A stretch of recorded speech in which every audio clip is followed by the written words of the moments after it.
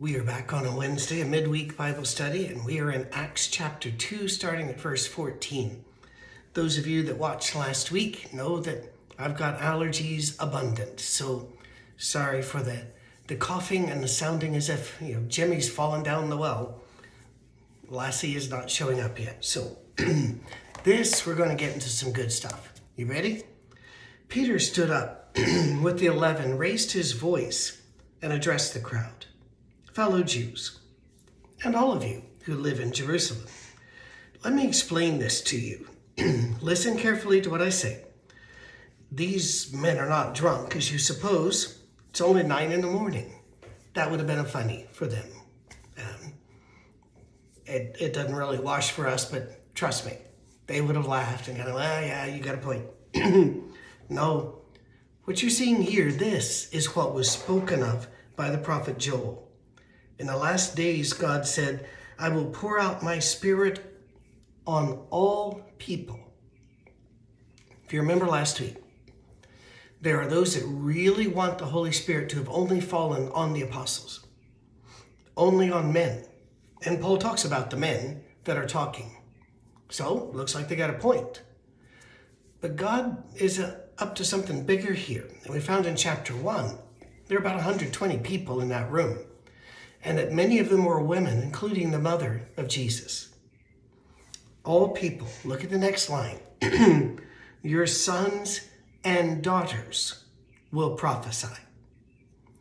Now, as a boy, if you brought that up, somebody would immediately say, well, the women can teach women. Sorry, but if that's the way it worked, the men could only teach men. This is something new. This is not a new veneer. It's not putting new carpet in the church. This is a whole different thing. Rather like our safe harbor is a whole different thing. And those of you that give to us, thank you, thank you, thank you. It allows us to continue. The reach is just phenomenal. None of us expected this. None of us. But your 5, 10, and some very large donations have just blown the lid off of the way to do church. And it's just amazing. Oh, getting distracted. Thank you for your gifts and your love. Your sons and daughters will prophesy. Your young men will see visions. Your old men will dream dreams. Even on my servants, the lower in society. Oh, but he didn't stop there. Both men and women. Remember I told you also last week that the Holy Spirit is often referred to in feminine terms in Scripture. This Holy Spirit walks in, comes upon humanity in a great and mighty way, and the first thing out of Peter's mouth is talking about all people, men and women, sons and daughters. It's right there. And people immediately run to 1 or 2 verses from Paul and say, nope, that kills everything. Sorry, it does not. This is what God intended. He goes on further. I will pour out my spirit in those days. This is all from Joel. They will prophesy. Who they? The men and women. I will show wonders in the heaven above and signs on the earth below, blood and fire and billows of smoke. The sun will be turned to darkness and the moon to blood before the coming of the great and glorious day of the Lord. And everyone who calls upon the name of the Lord will be saved. Men of Israel, Peter then says, listen to this. Jesus of Nazareth was a man accredited by God to you by miracles, wonders, and signs, which God did among you through him, as you yourselves know. By the way, they were not a credible people. They did not just believe things because they saw something unusual. They questioned. They understood the supernatural versus the natural. They were not living in what Carl Sagan called a demon-haunted world. They knew how to, in fact, Luke, the author of this book, whenever he is detailing demonic possession, separates it from epilepsy in his list. He understood that some things aren't from the devil. Many things aren't. Most things aren't. But again, so he's saying you saw them, you know it's true. Besides, all of Jerusalem has been blown up over this resurrection story and how many people saw him. This is what everybody's talking about. This man was handed over to you by God's set purpose and foreknowledge, and you, with the help of wicked men, put him to death by nailing him to the cross. But God raised him from the dead, freeing him from the agony of death, because it was impossible for death to keep its hold on him. The agony of death. Back during Peter's time, death was considered you're ushering into a dark and horrible place. There was not really a lot of teaching about paradise and flames and such that was beginning. Bart Ehrman, who is an atheist / agnostic, wrote Heaven and Hell, a history, and it's really worth reading. But people who died were thought to be in agony. And so Peter uses that phraseology, delivered him from the agony of death. David said about him, I saw the Lord always before me, because he is at my right hand, I will not be shaken. Therefore, my heart is glad and my tongue rejoices. My body also will live in hope, because you will not abandon me to the grave. Again, just leave me in that situation. Nor will you let your Holy One see decay. You have made known to me the paths of life. You will fill me with joy in your presence. Fact is, we still don't have a roadmap of what happens on the last day, and we still don't have a roadmap of heaven, and we still don't understand everything that's going to happen. But God tells us to trust him, that he will bring us joy. I believe it. What will that look like? Don't know. I just don't. But I trust him. God's trustworthy. He's shown that. And I think you would have to agree, even though he's let us down sometimes, because we prayed for people to get better and they didn't. And we prayed for things to happen that didn't. And we prayed for some things saying, don't let that happen. And it did. We all know that God is not running the universe the way we want to run it. But he is trustworthy. He is good. He continues. Brothers, I can tell you confidently that the patriarch David died and was buried, and his tomb is here to this day. In other words, David is writing about, you will not leave me in the grave. You will not let your servant see decay. Peter's saying, you well know he's still in that grave. But he was a prophet and knew that God had promised on him an oath that he would place on one of his descendants on the throne. So, you read it and you think that promise is for David, but it is not. It is for one of his descendants. Now, to you and I, if somebody were saying this, we never heard any of this before, we might feel like somebody was playing the old switcheroo, but that's not the way they looked upon it. They, to a person, would have, if asked, should God bless you or one of your far-off descendants? Everybody would go for descendants, because the worst possible thing that can happen to somebody is that their line disappear from the earth. So he's saying, you thought it was for David, but no, it was for this other one. Seeing what was ahead, he spoke of the resurrection of the Christ, that he was not abandoned to the grave, nor did his body see decay. God has raised this Jesus to life, and we are all witnesses of the fact. Exalted to the right hand of God, he has received from the Father the promised Holy Spirit and has poured out what you now see and hear. For David did not ascend to heaven. So he's saying, listen, either David was wrong in the prophecy, or you're applying it wrong because it belongs to Jesus. And I love it the way he says, and you know he was resurrected. You know, we don't have early letters, early writing saying, these idiots think somebody was resurrected. No, there was enough chaos. They knew this is the story. And if they looked around, they could find people who were part of the hundreds here, other witnesses that saw Jesus after his resurrection. So David said, the Lord said to my Lord, sit at my right hand until I make your enemies a footstool for your feet. Therefore, let all Israel be assured of this. God has made this Jesus, whom you crucified, both Lord and Christ. And when the people heard this, they were cut to the heart and said to Peter and the other apostles, "Brothers, what shall we do?" They knew their Old Testament. They knew current events. They knew what had happened.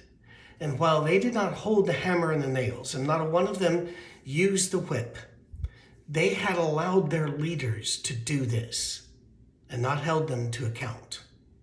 Therefore, they were guilty. It's rather, there's a policy in law, sometimes called the Good Samaritan law. I do not see this, by the way, being applied when I walk around and work with police officers. But the idea is that, let's say you see a child drowning in a pond and you're a good swimmer, you are required to go help the child. In most states, there's a law written somehow that makes you guilty if you don't help stop something that you could have. Many doctors have to take that kind of an oath in their area, where if they see a traffic accident, they're supposed to stop. And again, I've never seen that actually enforced, but we understand why it's there. We don't want this to be none of my business. We see somebody shoving an old lady onto a subway track. We want to grab the lady and get her out of there. And by the way, isn't it great when we see that happening, that people rush in to rescue? It gives you faith in humans again, doesn't it? But they realize they didn't do anything. And they go, "Oh no, we killed the one. And then he left." After all of these years.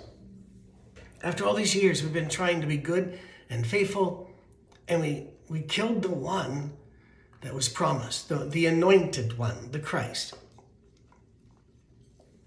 What do we do to? Peter said this, "Repent and be baptized, every one of you, in the name of Jesus Christ, for the forgiveness of your sins, and you will receive the gift of the Holy Spirit. This promise is for you, your children, descendants, and for all who are far off, for all whom the Lord our God will call." Well, I grew up in a tribe that quoted Acts 2:38 all the time, and so they should. Because the question was, what should we do? The answer was repent. That means change the way you are living and be baptized. Now the word baptized there, baptizo, means to immerse. Go all the way under and all the way up. It was, as I brought up last week, you can go back and review. Baptism was a fairly common event during this era in Judea. And it was an act of dedication to a rabbi. And he's saying, you dedicate yourself to Christ. You have Christ as your rabbi, Christ as your leader. So repent and be baptized.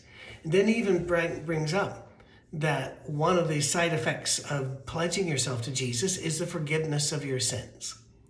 And so the tribe in which I grew up emphasized baptism. I still do. In our safe harbor, we tell people, if you want to be baptized, let us know. We will either get to you or we will find somebody who can get to you. Because it's important to us that you do this stepping up and saying that Jesus is your Lord and your God. And you go all the way. I think of baptism this way. This is not very deep. I think you can believe in your home. You can go, I've looked at the literature and such, and I believe Jesus was the Son of God. You can repent in your home. I know, I've repented in my house before I met you. You can even confess your faith out loud in your home. But to be baptized, you have to put yourself in somebody else's hands. You have to lose control for a moment. You have to be placed into a place that feels unnatural and you were not built for underwater.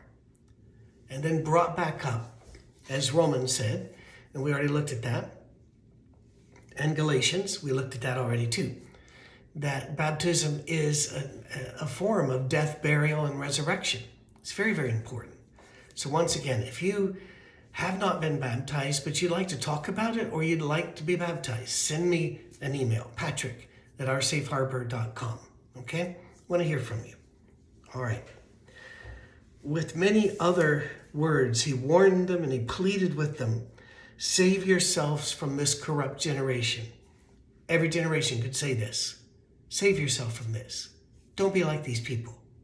Be resident aliens belonging to a different people.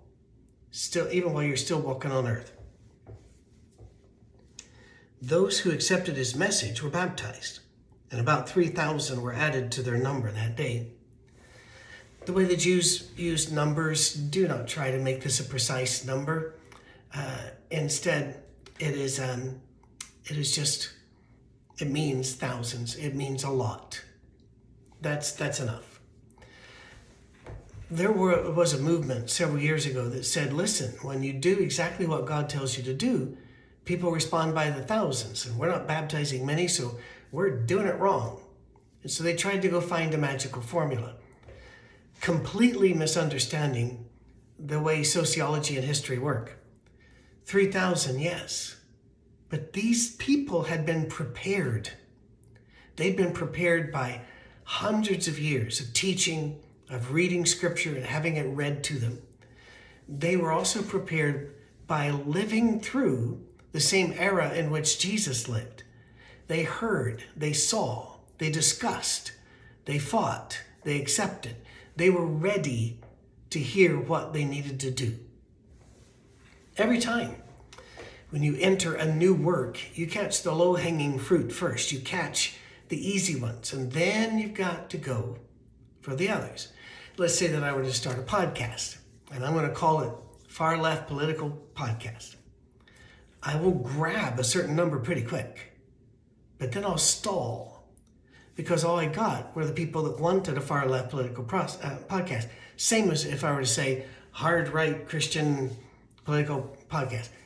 I'll grab a bunch and then it stalls because low-hanging fruit. The others, you're gonna have to convince them to come. That'll take longer. So this wasn't a magic thing. God had gotten these people ready. By the way, baptizing this number in one day means that anybody can baptize anybody. Because 12 guys are not going to baptize 3,000 people after they've had a sermon. How much day is left? You know, it's okay to be baptized by anybody. And I've helped people online baptize somebody. You know, they bring them down into the water, the creek, a baptistry in a church, whatever, and they're having me talk them through it because they've never done it before. And some people will say, well, shouldn't a clergy person do it? No. If you've got one, great. But it's not required. Go ahead, baptize each other. Those of you in the Church of Christ church, you know that Thomas and Alexander Campbell were big founders of that movement in the U.S. They figured out baptism was important, and they baptized each other. So there you go. Now here's where we don't talk that much about. I told you that we talk about Acts 2:38 very frequently. But Acts 2:42 and forward, this is a big ask. This shows what that first generation was like. They devoted themselves to the apostles' teaching, to the fellowship, to the breaking of bread and to prayer. Breaking of bread here is not referring to communion. It is referring to being with each other and eating with each other, because in the first century, you are who you eat with. So you went out of your way to establish a connection to everybody. You ate with them. In fact, the Gospel of Luke is very much emphasizing who Jesus eats with, far more than the other Gospels. And he's just continuing it here. This wasn't an exclusive club. They went out and ate with others, accepting others. Everyone was filled with awe, and many wonders and miraculous signs were done by the apostles. All the believers were together and had everything in common. Selling their possessions and goods, they gave to anyone as they had need. Every day, they continued to meet together in the temple courts, They broke bread in their homes and ate together with glad and sincere hearts, praising God and enjoying the favor of all the people. And the Lord added to their number daily those who were being saved. It's just such a lovely picture. I can remember preaching this passage at a little church in Alabama. I'm not again. My Alabama people, you know I love you. In fact, we have a ton of people in Alabama who are part of OSHC, and we love them. But this is early on. And I was talking, and I talked about how the early believers did not hold on to their stuff, but rather made sure other people were taken care of by selling their stuff and using the money to help each other. That's exactly what it says here. That they ate with each other, so that no Christian ever went hungry. And by the way, if you're wondering, well then why didn't people just join this church to get fed? They did. They did. And then the love kept them there. It's pretty cool. At the end of it, they didn't have elders in that church. And the two men that really ran it came up to me and they said, "You're not welcome here anymore." And I said, "Okay." I don't even ask why, but people really want you to because they want to tell you why. So I said, "Okay." And he goes, and the reason why is, they almost always do, "You're preaching communism." Well, that was interesting, because I don't care for communism or socialism, not even a Christianized view of it. Neither do I believe in unfettered capitalism. I'm one of those people that sees a problem with all of them and says, you know something, world's going to do what the world's going to do. I'm going to do what Jesus wants me to do today the best I can. I'll get it wrong, but I'm going to go for it. So I went over this with them a little bit, but it wasn't 2 minutes before they were done. Now, these same people would have fought and died on a hill to protect Acts 2:38, but wanted to ignore verses 42 and forward. The prophets told us that rust would be a witness against us, that we have so much stuff we don't even use it. We have so much stuff, some of it goes to waste. Food in our refrigerator, food in the pantries, tools and toys and gimmicks and gadgets. It's important for us to remember this is what it looks like when God just overwhelms you. At our Safe Harbor Church, as most of you know, our soundstage is donated to us. We have no utility bill because it's powered by solar. The people who live in that house have just said, no, it's God's house. Whenever guests come, sometimes they're able to even stay at the house overnight. We have a lot of guests, and sometimes somebody's already there. But it's great.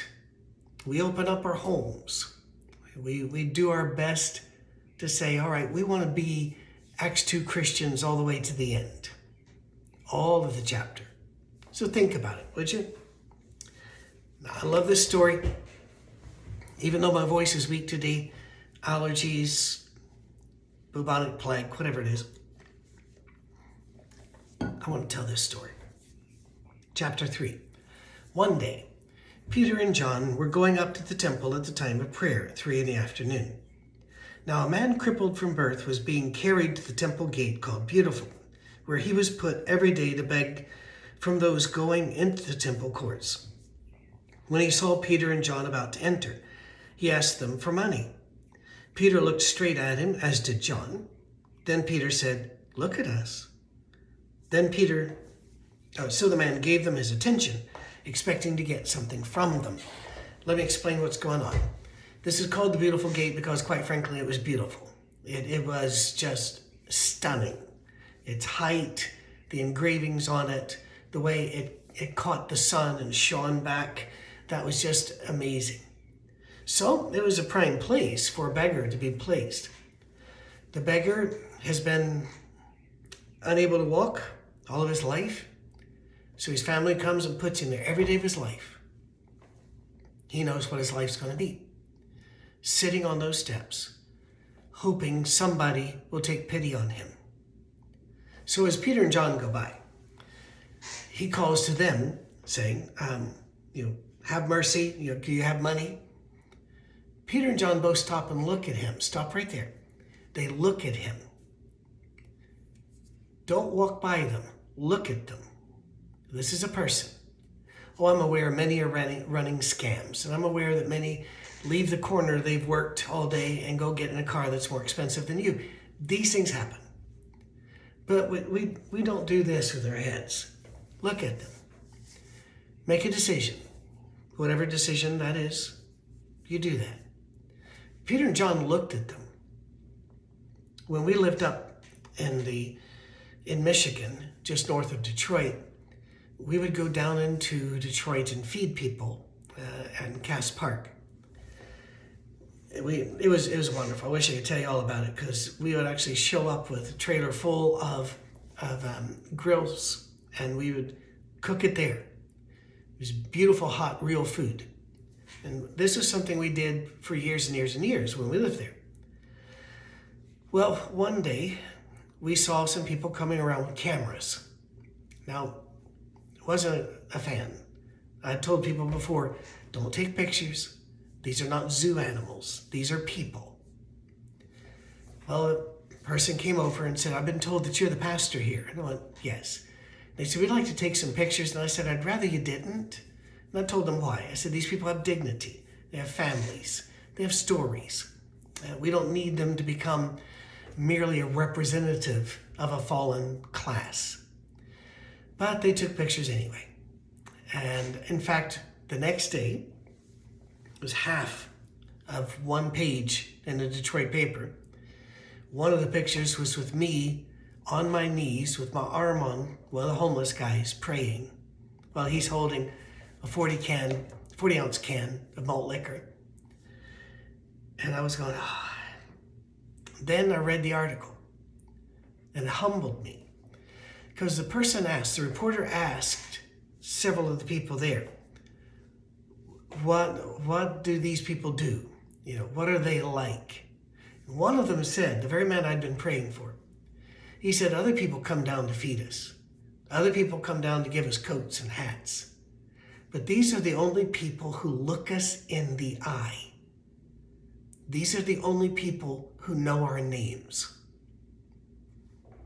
Well, that made me cry. That just hit me hard, because that's what these people are doing. Immediately, Peter and John stop and look at him. And he's not looking up. It's just like, if you can help. This is all he's done all of his life. So Peter says, look at us. So the man looks up. Peter said, silver and gold I don't have, but what I have I give you. In the name of Jesus Christ of Nazareth, walk. Now the guy didn't jump up. Next line, Peter, with those big old fisherman forearms, reaches down, taking him by the right hand, he helped him up. Instantly, the man's feet and ankles became strong. He jumped to his feet and began to walk. Here is the best part. Then he went with them into the temple courts, praising and jumping and praising God. Walking and jumping and praising God. The miracle is cool. I like miracles too. But it was done to bring this man in. People who are crippled weren't allowed to come into the temple precincts. Read Deuteronomy and Leviticus. They're not allowed. For the first time in this man's life, he gets to go in. He is part of the group now. He gets to worship God like all the others. So he's jumping and praising and so happy.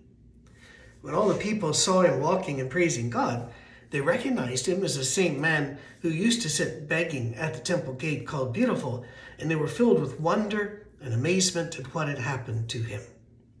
Well, so would you. So would you. This is just tremendous. It really is. And it fits, back to verse 42, the breaking of bread. When Peter and John saw an other, In this instance, this other was a handicapped individual who, because of that handicap, would never be allowed inside the temple. And they changed that. Now, you and I can't go around doing that. I get that. But there is a lesson here for us. As we go around, we're going to find people beaten up by churches. In fact, a lot to the growth of our Safe Harbor Church is because people got beaten up by other churches, and they found here a safe harbor that will not mistreat them. And we won't. We will love on you. You don't even have to agree with us. We've made that very plain. So what do? We look at them and we say, I don't care about, and name the sin that has kept them out. Name the sin that others did against them. Name the shame they've been carrying around. Name it all, whatever. And then say, what I do care about is you as a person. Come be with us. As you are, we'll let the Holy Spirit work on you. Welcome home. What a great story. Now, I want to talk about the rest of it, but if I start, it'll take me too long. And so we're going to have a shorter class today. Hope you've enjoyed it. Next week, we will start at chapter 3 and verse 11. Thank you for giving. Thank you for praying for us. Thank you for coming to visit us at the soundstage. We love that. If you have any questions or you need to get in touch, Patrick at oursafeharbor.com. Have a blessed day.